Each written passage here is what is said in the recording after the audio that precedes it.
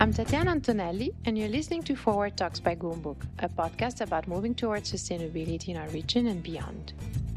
A quick thanks to our partners at Our Space, the first co-working community designed to connect humans with nature. You can find out more at ourspace.work.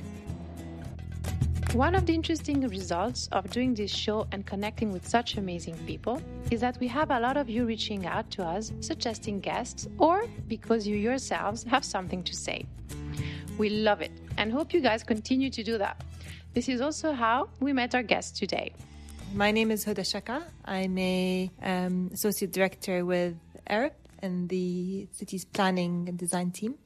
Huda is a scientist and an urban planner. She returned to Dubai after university in 2007 with a degree in chemistry, public health, and atmospheric sciences. And as someone who grew up in Dubai, watching how the city had grown, she had quite a few natural questions about how the underlying infrastructure and natural resources had been planned out.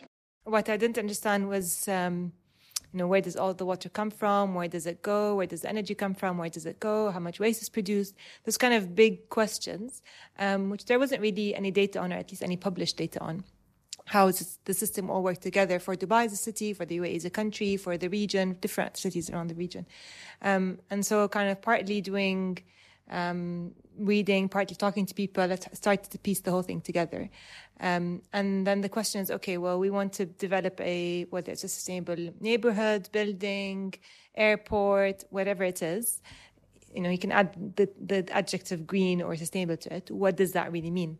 And so for the first few years of my consultancy life, my role was to essentially interpret the global best practices and principles, sustainability principles, to the local environment, the local needs, the local policies, still kind of, setting an ambitious target, but making it relevant. I was part of the team who looked at updating the Abu Dhabi Plan Capital 2030 for Abu Dhabi City.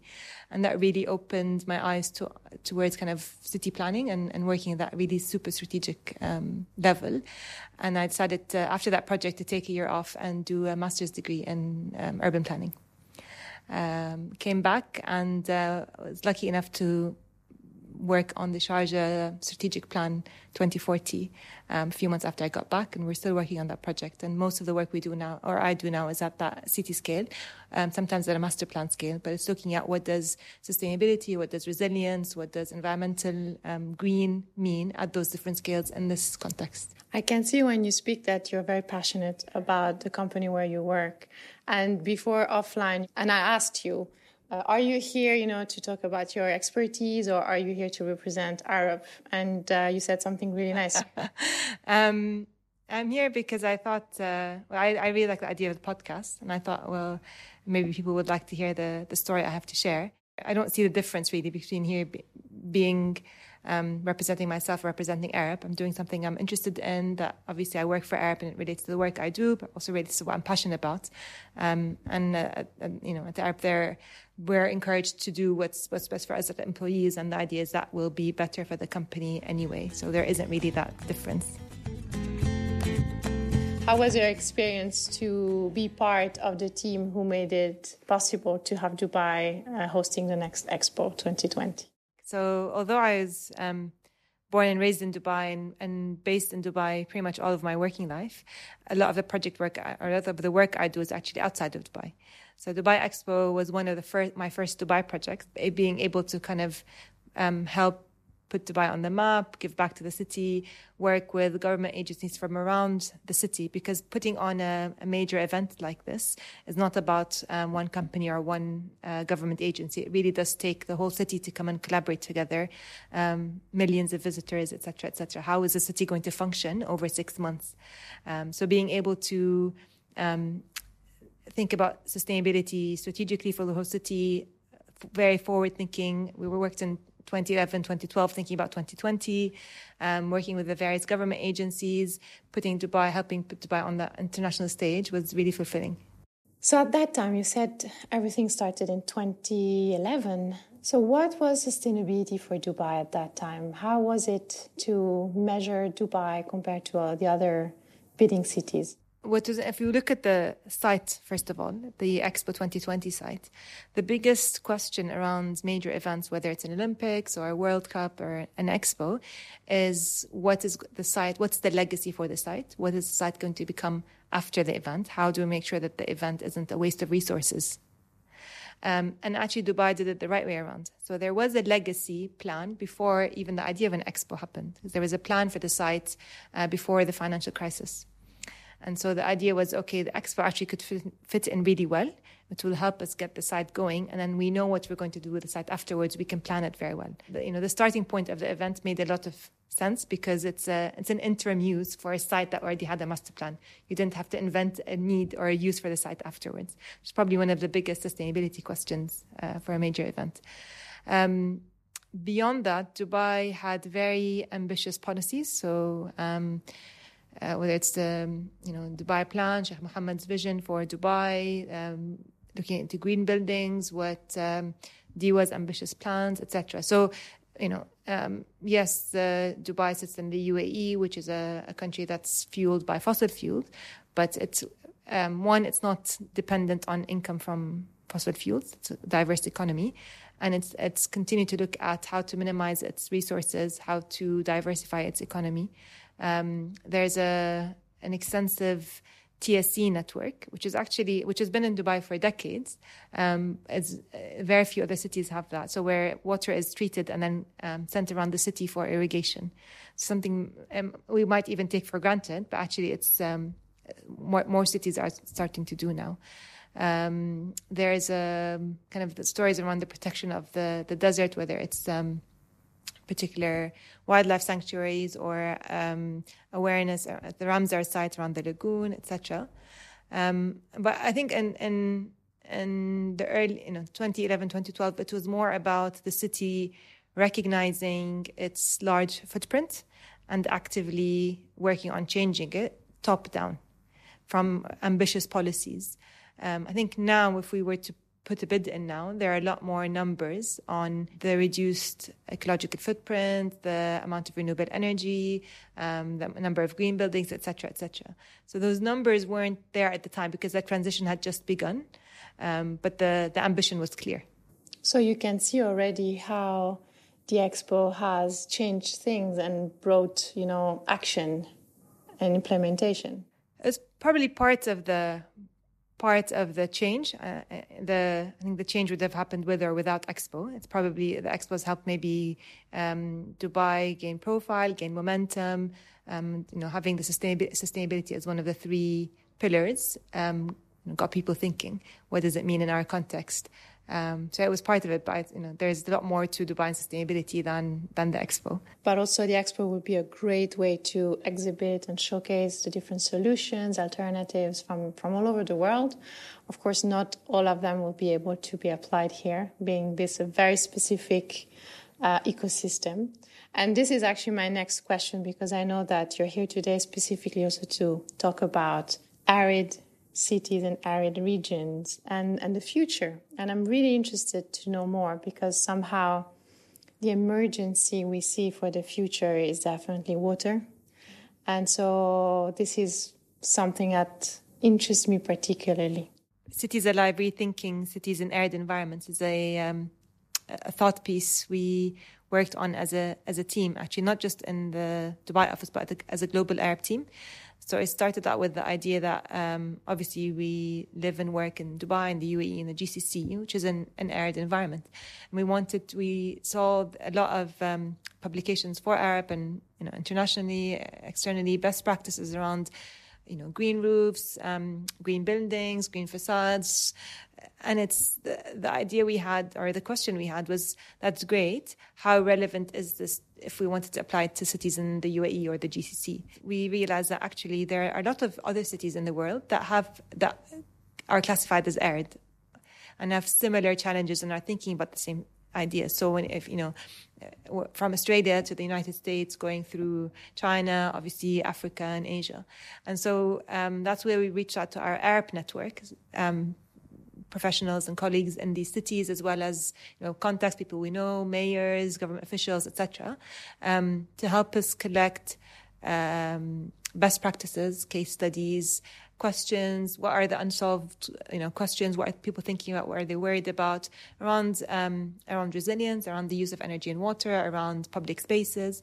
So it was probably a year's worth of talking, asking questions, writing, reviewing, talking again, etc. Actually, if you look at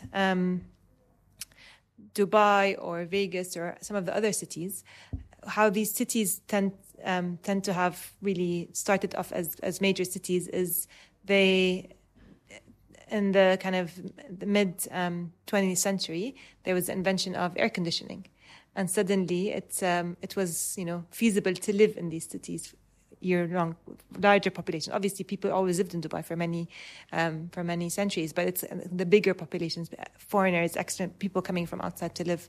And then you had elevators, so you could go have high density, cheap land, there is no opportunity cost. So it's not agricultural land, it's not forest land, it's not hilly land, it's land available to build on. So the automatic response is build, sprawl. You have the space, there is no competing uses.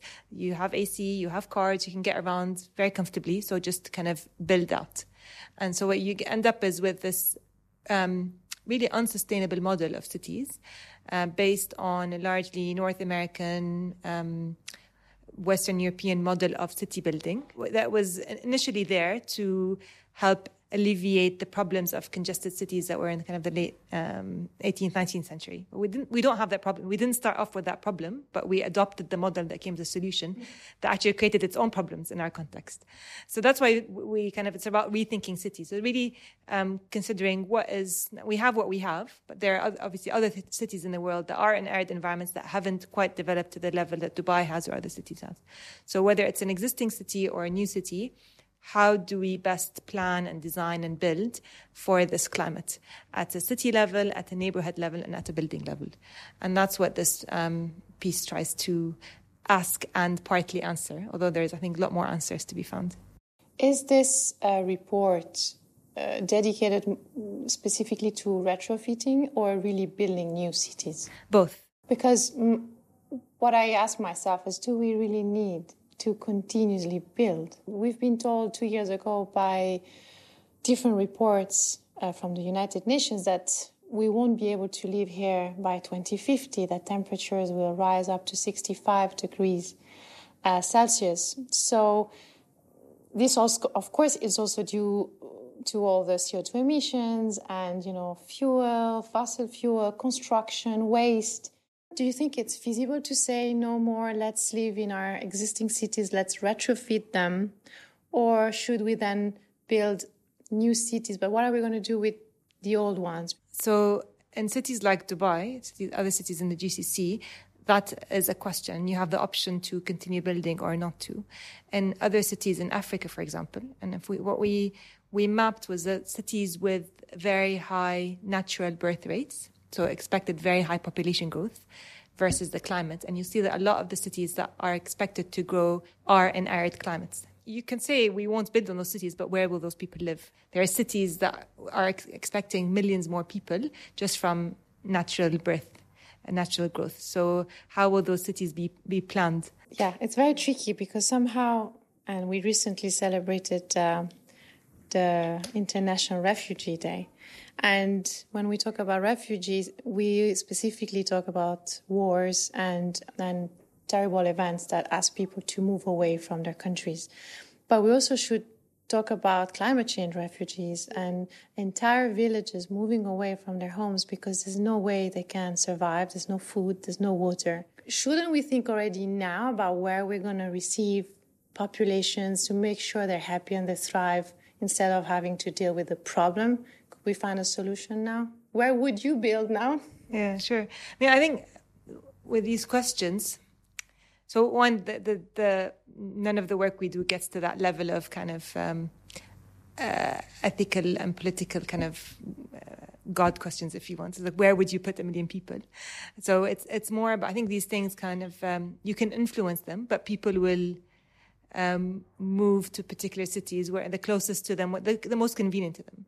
So I think what we're trying to say is where we know, where we expect, where kind of cities exist that we expect will grow rapidly, here's what they should be thinking about. The question of aridity. So yes, water resources might be scarce, but we have a few pages on water. And what it talks about is the innovative ways of water supply. So water from dew, for example, but also how you can then reuse the water. So look at the whole water cycle. So use less, use more efficiently, use from alternative sources. So I don't, nowhere have we really come to the point where we felt it was important to say, actually, you should reconsider where those people are to begin with. It's probably thinking about how, wherever people end up in, how do we make their lives better just by how we plan the space. That's kind of the angle the book is, the publication is taking. Cities like in the GCC, that's almost a different question because the population is largely transient. It's largely coming from somewhere else.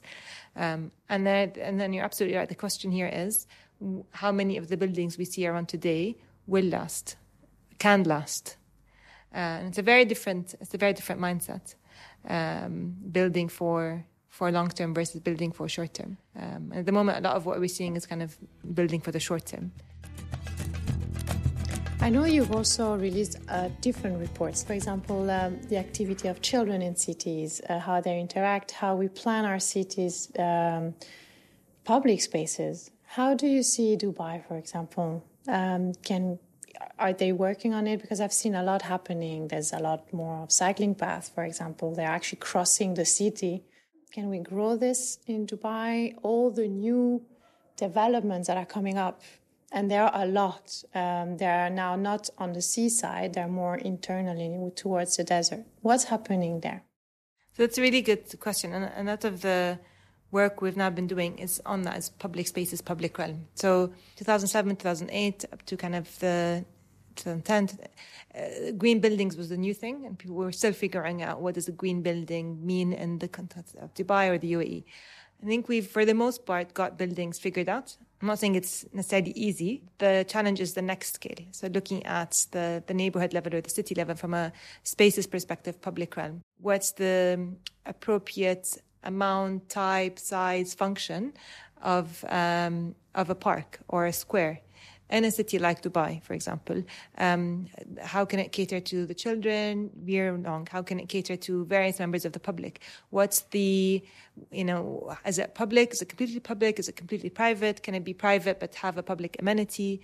So yes, there's a lot more is happening and a lot more can happen.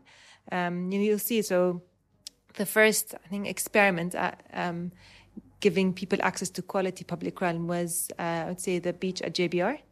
And we were involved on that project from a transport perspective. But it takes one brave developer or project proponent to try something, and then people kind of are convinced that it works and everybody wants it. So the beach worked fantastic. People actually went there, still go there even in the summer. But it's a successful place. It attracts people. They enjoy, you have the coast, you have the sea, you have the activities, etc. And then after that, you had City Walk and La Mer, etc., etc. So this is all kind of, you'll see people now getting out of the mall and actually going enjoying themselves outdoors. So that's kind of step number one. Now, obviously, these spaces you still have to drive and get to. So you can't just, walk there. They're also kind of a particular type of food and beverage. They cater to a particular type of people, probably. So it's then, okay, what's the next level? How can you make these places more accessible, cater to a more diverse range of people? Similar with the parks. So is it really just about having the big green parks? I keep telling people I don't think Central Park can work in Dubai as it works in Manhattan, because these big green spaces need a lot of irrigation. They're not comfortable most of the year because they're largely unshaded. What I think this part of the world needs more is the smaller public parks, smaller community parks. So it's a hierarchy. Just like you don't have, only universities, you have kindergartens and primary schools and then universities. It's not about just having, it's not just a simple indicator as saying the percentage of green space. So where are the parks? How big are they? What function do they have? Can you get to them? Do they cater for all the population? And that's what I think we need to get a bit more sophisticated in our planning, is look at public space in that way as a facility that has, there's a hierarchy to it. It has to cater to all the people in the city at different levels. So as you might know, through Gumbuk and the Givagar tree planting program, we've been trying to raise awareness about the UAE, the local environment, the fact that we live in a desert. Many people think this is just a desert, and we try to make them understand it is a living desert full of life with over 400 species of animals and insects and birds and many, many hundreds of species of flowers and plants and trees. Have you seen an interest in developers, in the government, to really change people's mindset when they build new developments, when they build new cities, to really stop using high-intensity species rather than local indigenous trees? Yeah, so we can talk about this topic for 5 hours, I think. Oh, great. There's many angles to it. There's an interesting book that came out recently called Paradoxes of Green. So it's an anthropologist based in Bahrain looking at how people interpret, understand, relate to, value different shades of green.